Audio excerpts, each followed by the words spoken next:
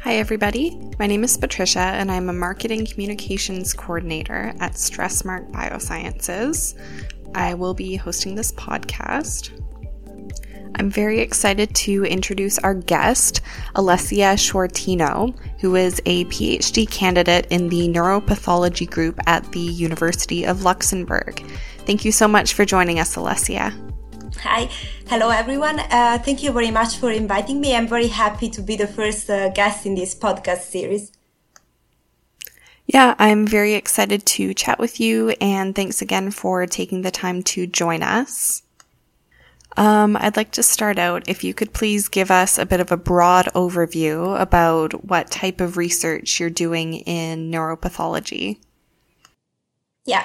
So my research actually focuses on Parkinson disease, and in particular, I am interested in studying the early events that occur during neurodegeneration in Parkinson. So all these events which actually precede and are probably causative of the death of the neurons. So the idea of my project is to identify key molecular features which are shared by different models of Parkinson's disease, and that can be targeted either in therapy or to be used as biomarkers. So the whole research actually started from the characterization of one model, which was developed by my supervisor at Elan Pharmaceuticals, and this model is known as Line3. Is a model which overexpress a mouse model, that overexpress mutated form of human synuclein bearing the E46K mutation, which has been found in some patients. Because this model actually reproduces very clearly the early events of neurodegeneration, because it presents degeneration in the striatum, which is not accompanied by the death of the neurons in the substantia nigra. So this really mimics what happens also in patients, what is known to happen in patients, where the neurodegeneration starts in the axons of the neurons and then proceeds back to the neuronal body. So starting from this, we performed some gene expression analysis, and we identified some pathways which are related to PD. But of course, as you know already, Parkinson's disease does not only come in one shape. So we have forms of Parkinson's disease which are inherited, other forms which are sporadic. Parkinson's disease can be with an early onset or can have a late onset, can be very severe or can be mild. So one model is not enough to target really all neurodegenerative events in Parkinson's disease. So our idea is now to study different models of Parkinson's disease and identify neurodegenerative processes which are shared in order to grasp as much as possible the variety of PD. Wow, thank you. So that sounds like a very interesting approach, trying to look at what happens before the pathology and the degeneration happens, as opposed to, after post-mortem investigations. Could you please tell us a bit about kind of what's different in your approach and your research as opposed to what other researchers are doing in the space? Oh, that's actually a very good question. Yeah, so as I was saying before, we focus on the early events of neurodegeneration, and in particular, we look at the gene expression changes. But and this is not new actually, but when you perform gene expression analysis, what you get is usually a list of genes, sometimes a very long list of genes. And then with these genes, you don't really know what to do, because you cannot go one by one and investigate them, because it will take forever. So it's either you select randomly some genes which look more interesting, or you just leave the study like that. It's a very descriptive study. Another step that you can take is to identify pathways which are deregulated accordingly to the gene which are expressed differently in your model compared to the controls. But even there, after you list the pathways, you don't really go that much far, because in fact, what you find out most of the time is just pathways which have been previously connected with PD, such as mitochondrial dysfunction or protein aggregation. So that's why we decided to move a step further in this process and in this analysis. And we decided to look to transcriptional factors, which act as master regulators of pathways. And in particular, our idea is to identify the pathways which are deregulated in more than one model. But of course, it's very difficult that different models will give us the same genes which are differentially expressed. So what we want to do is to identify the pathway and then identify transcriptional factors which regulate the pathway at the upstream level. So targeting this way the pathway at all its different levels. And this is something that it's quite new. That's not been done very often, and not in PD for what I know. And to do so, we combine RNA sequencing with ATAC sequencing, which allow us to map transcriptional factors on the genome. Wow. Okay. Thank you. So to clarify, you're looking more at kind of entire pathways that would be involved in PD as opposed to focusing on individual genes? So it's like when you do just the gene expression analysis, you see the genes which are deregulated.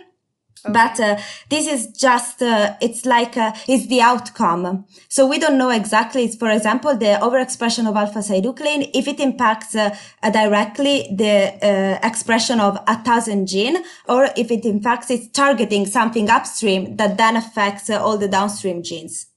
So this is the idea. So you have a lot of genes which are deregulated in different pathways. Since you cannot target each gene one by one, an idea to repristinate the pathway, to bring back the functionality of the pathway, is to target those factors that are responsible upstream for the control of the whole pathway itself. So if the pathway, for example, is overall downregulated, what you can do is, if you identify transcriptional factors which are responsible for the activation of this pathway, you can target those and upregulate those factors to bring back up the activation of this pathway. Thank you for clarifying. So it sounds like a very complex process, looking at all these different pathways and how they're regulated upstream. What are some of the challenges that you encounter doing this research? So in fact, the main challenge that I've encountered up to now is relative to the models that we use. So using an in vivo approach, so using mouse model, is very convenient in the sense that the mice are a three-dimensional system. They are alive, of course, and they offer a three-dimensional environment. So you have a perfectly functional brain, which is quite similar in terms of structure and functioning to the human brain. You have neurons that interact with microglia, astrocytes, so it's in a totally functional environment. So it's not just a selective analysis. So you can have an overview of everything that is normally occurring on the brain, but at the same time, this makes it very complex to interpret the results. So sometimes what we have observed is that, for example, the overexpression of synuclein itself does not mean that the mouse will develop a PD-like phenotype. Sometimes we can see alteration both in phenotype, so for example, the walking pattern of the mice, and in the gene expression, so differentially expressed genes in our models compared to the controls. But we also have to check that the alteration that we see are really relatable to PD, because we actually don't really know what happens in the mouse during the development when alpha-synuclein is overexpressed. So we have found sometimes results which are not really directly transferable to PD and PD study. Okay, thank you. So it sounds like there's a lot going on in this area. Can you tell us a bit more about which models you're planning to investigate next, or what your next steps will be when looking into this? Yes. So on one side, since, as I said, we want to investigate as many features which are involved in Parkinson's disease as possible. We want to integrate the alpha-synuclein models that we have already with models which are not based on synuclein. So to have both synuclein dependent and synuclein independent PD. So we also are using DJ1 knockout models, and we are considering on introducing a Parkin knockout model and maybe other genetic model to our studies. We are also taking advantage of published databases based on other models, which can allow us to get the genes, so a gene list, without having to breed the mice ourselves and establish the line in our lab. And on the other hand, since as I was saying, the interpretation of results can be very complex with mouse models, so with in vivo models, I'm also moving now on in vitro models. So I plan on using neuronal cells. In particular, I have lumus cells, which can be differentiated into neurons, both like normal cells and DJ1 knockdown cells that I want to treat with synuclein fibers. In fact, my lab has been using synuclein fibers for the past couple of years, and both in vivo, so in mice, and in vitro on primary microglial cultures and also human microglial cell lines with a major focus on inflammation. And I want to use now the same approach, but applying it in neurons to study gene expression changes which occur in neurons after the treatment with fibers. And for this, I'm planning on using the human fibers, the type 1 fibers, and the monomers from which they are synthesized from StressMarq.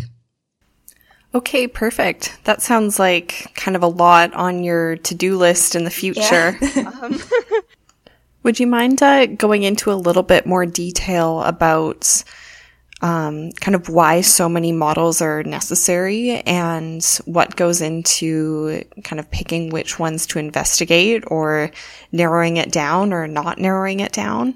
In fact, this depends on what you are trying to investigate, because synuclein models can be very useful and so the knowledge can be transferred to Parkinson's disease cases which are directly related to synuclein. So, for example, in a model which expresses mutated alpha-synuclein, you can get an idea on what's happening and what is causing the disease. But this is transferable only to those cases, those patients which present the same alpha-synuclein mutation. Models which overexpress wild-type synuclein can also be used for sporadic Parkinson's disease, for example, because synuclein is known to aggregate both in inherited and sporadic Parkinson's disease. So that's a common feature. So if you don't have a specific mutation, you can just study the aggregation process and how the aggregation impacts the development and the progress of the pathology. Other models, so other genetic models, like LRRK2 models, DJ1 models, again, are mostly limited to investigate those specific mutations, so those inherited cases which present that specific mutation. And of course, there is the need of both, because since there are different types of PD, some people question that it's not even the same disease, it's just different diseases with a very common outcome. So of course you need all of them. And it's also true that when you try to model the disease, you just get details of what's really going on in the patient, because we cannot exclude the environmental impact during the life of the patient on the pathology. And this is something that we cannot really model just with a mutation or an overexpression in a mouse model. So the more models you have, the most likely it is that you can identify something that, if it's shared, it's probably really and truly connected and responsible for PD. Okay, perfect. Thank you. Thanks for clarifying that. Yeah, you're absolutely right. It sounds like PD is so versatile in the way that it presents itself that, of course, we would need different models to kind of look at different aspects to better serve the patients. Thank you so much for kind of explaining everything so in depth, and thank you for joining us. Best of luck with your research in the future, and we'll talk to you soon. Thank you.